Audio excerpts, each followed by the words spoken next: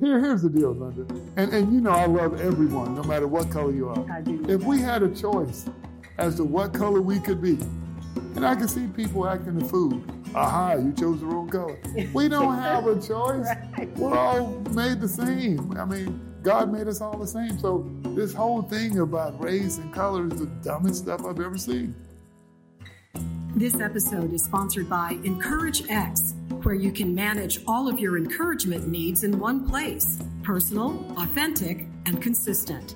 EncourageX.com, where relationships mean everything. Well, as you can see, our guest today probably doesn't need much of an introduction.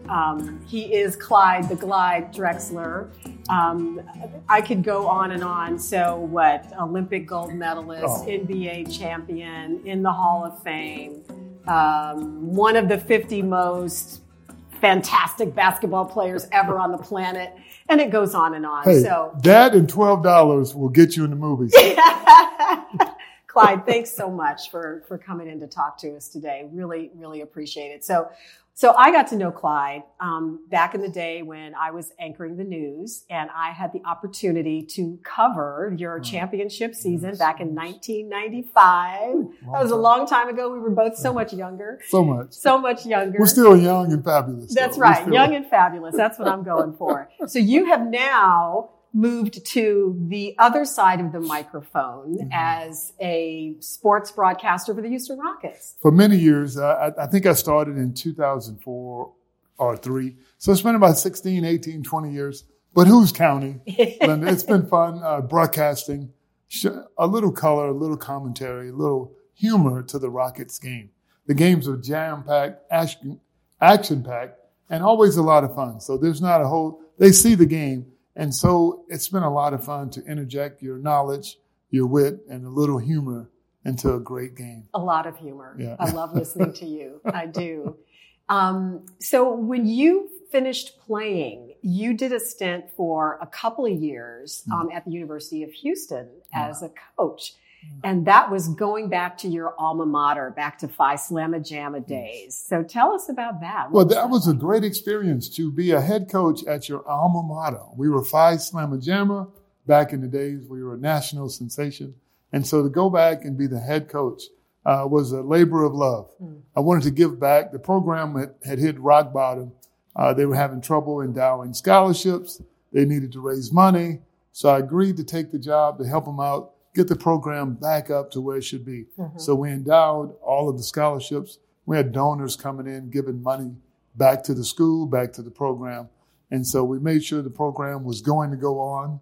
And I did it for 2 years to give back. And I had a great time coaching these young student athletes who were phenomenal young men. Everyone who I brought to the university or coach was able to get their degree in those 2 years that I was there. Wow. I mean, I had 100% success rate. And that's what I'm most proud, on top of raising money, making sure the program is going to go on in perpetuity. Well, the program is on fire about now. Oh, my goodness. They're doing great things. They are. Do you go to the games very often? Well, when I'm not traveling or when I'm not at the Rockets game. In your spare time. Or not, with doing things with the Big Three. Yeah, tell us about the Big Three. Well, the Big Three is professional 3-on-3 basketball, half court. We're in the 3rd year of it, and it's played by ex-NBA players, guys that we would all know. It's coached by NBA Hall of Famers and legends. We have the first professional men's league that ladies are the head coaches, like Nancy Lieberman. Now Lisa Leslie will be head coaches in our league. And it's we got a lot of fans, popular around the world. Our games are broadcast in like 50 different countries. And it's a very popular sport. That's a big job. It really is. And as commissioner, started by Jeff Quantnitz and Ice Cube. And those guys are phenomenal guys to work with day in and day out. So as I was preparing for this interview today, as I said, I've known Clyde for a long time, but there are lots of things that I don't know about you. And one of the things that I read was that back in the day when you were being recruited from, was it Sterling High School? It was. Sterling High School. And you had an opportunity to go to either University of Houston, and what were the other two that were after you? Rice and Texas Tech. And Tech. New Mexico State. Right. Okay. Not many. Well, that's enough. Okay. But especially when you couldn't afford it, you needed to have a scholarship. Sure. That was a lot. That was plenty. That was a lot. Yes. Okay. So you ended up, Guy V. Lewis was the head coach. Was the head coach at U of H. And when he made the decision to bring you on the team, he got some flack. What was that about? Well, just a lot of people don't know talent. And as a matter of fact, Guy Lewis didn't really even recruit me, so he didn't even know what my game was. Okay. It's a long story short, but I'll make it as short as I can. The head coach at Texas Tech was a guy named Gerald Myers. Texas Tech is in Lubbock. He had an assistant, Rob Evans, who went on to coach Arizona State and does a lot of good things today. Mm-hmm. But Gerald Myers was an institution along with Guy Lewis, and in the Southwest Conference, those guys were good friends, right? Mm-hmm. And well-regarded coaches. Mm-hmm. And so Gerald Myers had been recruiting me for about a year and a half. And he would always ask me, he said, the University of Houston hadn't called you? I said, nope, not yet. And he would just die laughing. Because every time I came on a visit, they brought me up as much as they could. Mm-hmm. He would have me play against the guys who were leaving, who were seniors. And I don't think I ever lost a game. Wow. And he used to go, wow, this guy's phenomenal. And he goes, University of Houston don't know about you? I go, they hadn't called me yet. And so he and Guy Lewis were great friends. And so I think they were drinking buddies or whatever. Mm-hmm. And so he sent Guy Lewis a letter because I had committed verbally to Texas Tech. So he felt comfortable enough to give Guy a little rib. Okay. A little ribbing, right? So he sent him a letter and he said, Guy, you're a big dummy or something like that. Guy Lewis later showed me the letter. He said, I got the best player in the state of Texas, and your guys, you and your whole staff don't even know who this guy is. He said, I got you this time. And he's right in your backyard. So he got you. But he sent him the letter that was supposed to arrive after the signing date. The letter arrived 2 days before the signing date, right? And so now Guy Lewis gets this letter and he goes, well, who's this guy? So he started calling everyone that he was recruiting. Linda, who's the best player you played against? And if you said Sean, well, Sean's on the list. David's on the list. Yeah. So he would call everyone. So finally he got to Mike Young, who's one of my best friends and the best player in the state of Texas on paper, right? And so he said, Mike, I've been trying to catch you all day. Who's the best player you played against? He said, that's easy. That guy Sterling, Clyde Drexler. Clyde Drexler is not on the list. Guy Lewis was at my house 30 minutes later. Wow. And the rest is history. And I convinced, and I wanted to go there because I wanted to play with Rob Williams, Larry Mishaw. And so I convinced Mike to go to University of Houston with me because that's where I wanted to go. Finally, Guy Lewis called. Wow. So this is a long story. If it wasn't been for Gerald Myers, Phi Slamma Jamma may have never happened. Yeah. How about that? I thank him every time I see him.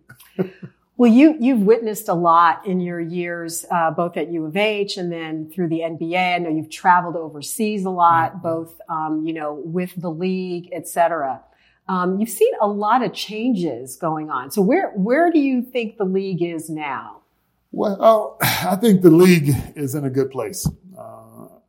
The game is ever changing. It's going to always have new faces, new players. The more it changes, the more it stays the same. The money is a lot higher than when we played. And the game is still a very good product. But these young guys today are phenomenal to watch. And even though they're making a lot of money, they still keep it very professional. I'm curious to get your take on a different league, the NFL, and the controversy that they've had to endure in the last year or so with the players taking a knee and Colin Kaepernick. What's your take on that whole situation? Well, the NFL is a great sport. I mean, it's a great franchise, football. But I think a lot of their pain is self-inflicted. How so? If you just listen to the guys and just have a line of communication, and respect those guys, you would not have a problem. I think the problem comes because there is no communication. And then when things actually happen, and even though they tell you what they're doing, you turn it into something else. And that's unheard of. And that's why they have a big problem. And so it's almost like they don't really care what you think. And so the players pick up on that. Right. And so to get respect, you have to give it. And so that's a big part of their problems. That's interesting because, as a fan and just, a layperson like everybody else out there who watches the NFL, and when Colin first took the knee and explained what he was doing and why he was doing it, and what it was and what it wasn't, it somehow got morphed into it being about something other than protesting Black Lives Matter, protesting the police shootings of African Americans. If you do something and the guy asks you, why'd you do that? And you say, I'm protesting police brutality. Right. A lot of unarmed black kids getting killed and shot down. Mm-hmm. And there are mass murderers who with a gun, and you don't shoot them guys, and they done shot 10 guys. Now, how does this happen in America today over and over and over? Right. So it's a problem. For you to act like there's not a problem, you got a problem, okay? Right. And so the fact that these guys are bold enough and brave enough to take a knee, to bring attention to that, because there needs to be some sort of reform. And so these guys are brilliant. They know that I'm going to use my celebrity to shine a light on something that needs to be shined on. And so the NFL, instead of saying, this guy's a hero, he's a captain of our moral integrity, there needs to be something done. And it would have been over, but instead they went the other route. And this country has a history of going the other route and making things more difficult. And so we have to learn from each other, and we all got to get along, got to have more tolerance, more patience. And if you just look on the other side and see what the other people are feeling, I think you'll see their point of view. As a player, did you have instances where you were dealing with things because of your race? Well, as a player, I love being a black man. I'm the proudest black man ever. I want everything black. Shoes, pants, everywhere. My golf clubs, everything black. I'm the proudest black because here's the deal, Linda. And I love everyone, no matter what color you are. I do know If we had a choice as to what color we could be, and I can see people acting a fool. Aha, you chose the wrong color. We don't have a choice. Right. We're all made the same. I mean, God made us all the same. So this whole thing about race and color is the dumbest stuff I've ever seen. We're all the same. And whoever don't think you are, they got a real problem. And there's a lot of miseducation there.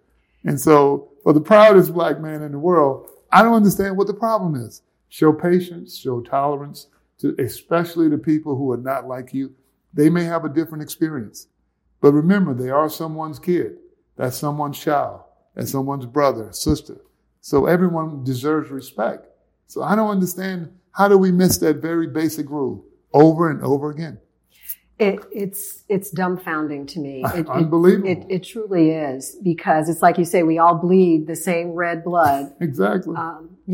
We didn't have a choice. I've never heard anybody put it that way, but I love that. It's not like we have a choice, right? You can't take credit for something you had nothing to do with. Nothing to do with. Nothing. And then try to say, because I look like this, I'm the greatest race ever. Get the hell out of here. I mean, that's the dumbest. that is the dumbest statement ever. People are people. You got to judge people on their individual merit and try to have patience and know that they're just like you. Everyone that you meet, they want safe schools for their kids. They want to live in safe neighborhoods. They want to have good jobs. They want to have security. They want to have vacations. We all want the same thing. We want to eat good food. We want to exercise and live healthy. We got 2% of differences, and that's all people seem to focus on, right, which is the dumbest thing ever. And, I think a lot of times it's ignorance and it's fear of the unknown. And that's why it's so important to try and get to know people who aren't like you, to broaden your circle of friends and acquaintances and business associates so that you get to experience what somebody who you might consider to be the other is really like. And you'll find out that, hey, guess what? They're just like me. Oh, just like you, and everyone's the same. And that's one of the advantages of actually being a minority in this country. We have friends of all races. Mm. A lot of people in the majority, Caucasian majority, they don't have many minority friends. And so they really don't know how to react when they're around you. Yeah. And I tell all my Caucasian friends, and I got a ton of them, all different nationalities, that when you invite me to parties at your house, or you make sure I'm not the only minority that you know. You better know some other minority. That's impossible in this day and age. You say that to your friends? Quite often. Really? Just like we're speaking. And make a joke about it. They die laughing because they say, you know what? You're right. So I don't want to be the only black man in the house. Exactly. So when you have a party at your house, you got 200 people. Don't you make me and the servers the only black people there. And they think, you're right. I never thought of it like that. Well, you're such an affable, approachable person. I think that really serves you well. And I think probably people who might be put off are not put off because you're so direct, and you've got this big, beautiful smile on your face, but you're speaking the truth. But you're speaking the truth. And a lot of times it's not intentional. Yeah. They say, I never thought about it. I'm not anywhere where there are other people that look like you. Yeah. And so it's not their fault, but I think you got to go out of your way to include, just get some new friends. Just try to befriend people that you wouldn't ordinarily, and make sure they don't work for you. You want real friends. There is a distinction there, right? Not yes men, okay? Yeah. So I know you travel a lot all over the world. I'm curious as to what you're seeing as you travel around the world about people's reactions now to America and Americans. Have you noticed a difference? And what are you seeing and hearing? I just see people just being a little bit more concerned about themselves. And this is a great big world with a lot of resources. There's enough for everyone. We shouldn't have problems like hunger, homelessness. Those problems should be eradicated. I mean, we have so much wealth in all of this world and the few people that are struggling, we should have a system in place to help these people. A lot of it, sometimes they don't want help, and sometimes they're a little dysfunctional, but we should have a place for them as well. I completely agree with you. I do. Have you ever thought about running for office? All my friends tell me that, but I don't have the patience. I'm way too honest, and I like things to happen quick. So if you spend time finding solutions, those solutions should go in place very quickly. And in politics, that's a lot of red tape. Things don't always happen as they should. A lot of special interests, not always in the best interest of the people that they serve. Mm-hmm. Yeah. Mm-hmm. But you can be an ambassador too. I mean, for everything that you believe in, just by being who you are and doing what you do and the way that you comport yourself and how you treat people as you go about your daily life here and in around the world. Well, I've been an ambassador for the NBA for many, many years, developing the sport of basketball politically as well. Mm-hmm. In different countries since the early 2000s. So I've always done that. But at the same time, I think you try to enlighten or learn from people wherever you go. And so when they're around you, you try to give them a real experience of some of the things that are important to you, mm-hmm. some of the things that you'd like to see change, and in your basic conversations, just like we're having here. Right. Basic dialogue. The average American should have friends who are from all races. Respect other cultures. Education is the way, the light, and it's the future of this country. Absolutely. So what's next for you, aside from your next time on the golf course? Well, Linda, I look forward to the next time on the golf course. And what is his handicap, by the way? I'm a 2 handicap. I'm a 2 handicap. A 2? Don't tell him I'm a 0. Oh, my goodness. But, my biggest accomplishment and what I look forward to every day is hanging with my kids. I got 4 kids. 31, 28, 27, 25, and 2 boys, 2 girls. I look forward to just interacting with them, watching them grow as young professionals, accomplishing their dreams. As a father, that's the best feeling you can have. And when they get off the payroll, I'm going to rejoice. They're not all the way off yet, huh? Not all the way. Not all the way. Almost, right? So, Rockets, how are they going to finish off this season? My Houston Rockets, they're going to do well, Linda. James Harden has been incredible. Isn't he just got to get Chris charts. Paul healthy. Eric Gordon is really good. When Capella gets back healthy, I think they'll be a force to be reckoned with in the playoffs. But they got to have a good mindset and just know that the game is imperfect. You don't have to have a perfect team to beat good teams. You just got to outplay them. Yeah. And that's what this game is all about. There's so much bad perception when it comes to the Rockets and their chemistry. But I like their players. I like the way they play. And all they got to do is stay healthy. Well, and I know if you felt differently, you would say the truth. Oh, absolutely. It is the truth. I know. So we can look forward to the playoffs. Oh, definitely. Look forward. The show that James Harden is putting on is one for the ages. And once he gets all of his complimentary players back, I think they're going to be tough to beat in the playoffs. So my husband, Lou, whom you know, was telling me the other day. Lou. Sweet Lou, right. So Lou says, he says, Linda, I don't know. I think Harden might be better than Jordan. Because he said, Harden was shooting a 3-shot from almost half court the other day. And he's like, Jordan didn't have that shot. How would you compare Harden and Jordan? I hate to compare guys I because know. of different It's eras. really an unfair question. Because Jordan was phenomenal. James is phenomenal. He was. Yeah. They dominate in their era. Yeah. And so that's all you can look at. Yeah. I hate to compare because they're both friends of mine and they're both incredible guys. Yeah. Yes. Do you miss playing? I don't miss playing because I'm kind of old, but I do miss the money. Them big checks were so much fun. But, being able to do something you love for a living is a complete blessing and an honor. And then to do it for 15 years was even better. And then when it's over, I retired because really you had nothing left to give. You'd done everything. So it's only one way to go, straight downhill. When did you retire? Because you won the championship in 95. I retired in 98. In 98, so not that much. That much longer. I was an old man. I was in my 12th year when I won the championship. So we were so happy when you left Portland and came here. I was happier. I was coming home and we win the championship. Come on. Oh my gosh. One of my favorite memories is being on the floor of what was then, what was it? Compaq Center. Summit. It was Compaq Center. It wasn't. I wasn't here during the Summit days. Right. It was Compaq Center. But being on the floor and interviewing you and Mario and Dream and, the whole team. Robert Ory, Kenny Smith. All the confetti, falling all over us. It was just so much fun. We need to have that feeling once again. The parties that were on Richmond and Westheimer were unprecedented. They were epic. Yeah. We want to feel that again. We're due for another epic party. And this time you'll get to cover it as a broadcaster for the Rockets. Exactly. How fun will that be?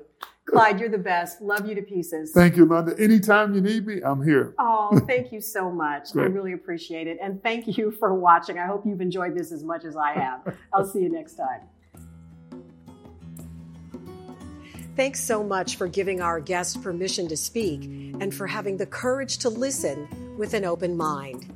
If the mission of Our Voices Matter resonates with you, please like, subscribe, download, and share.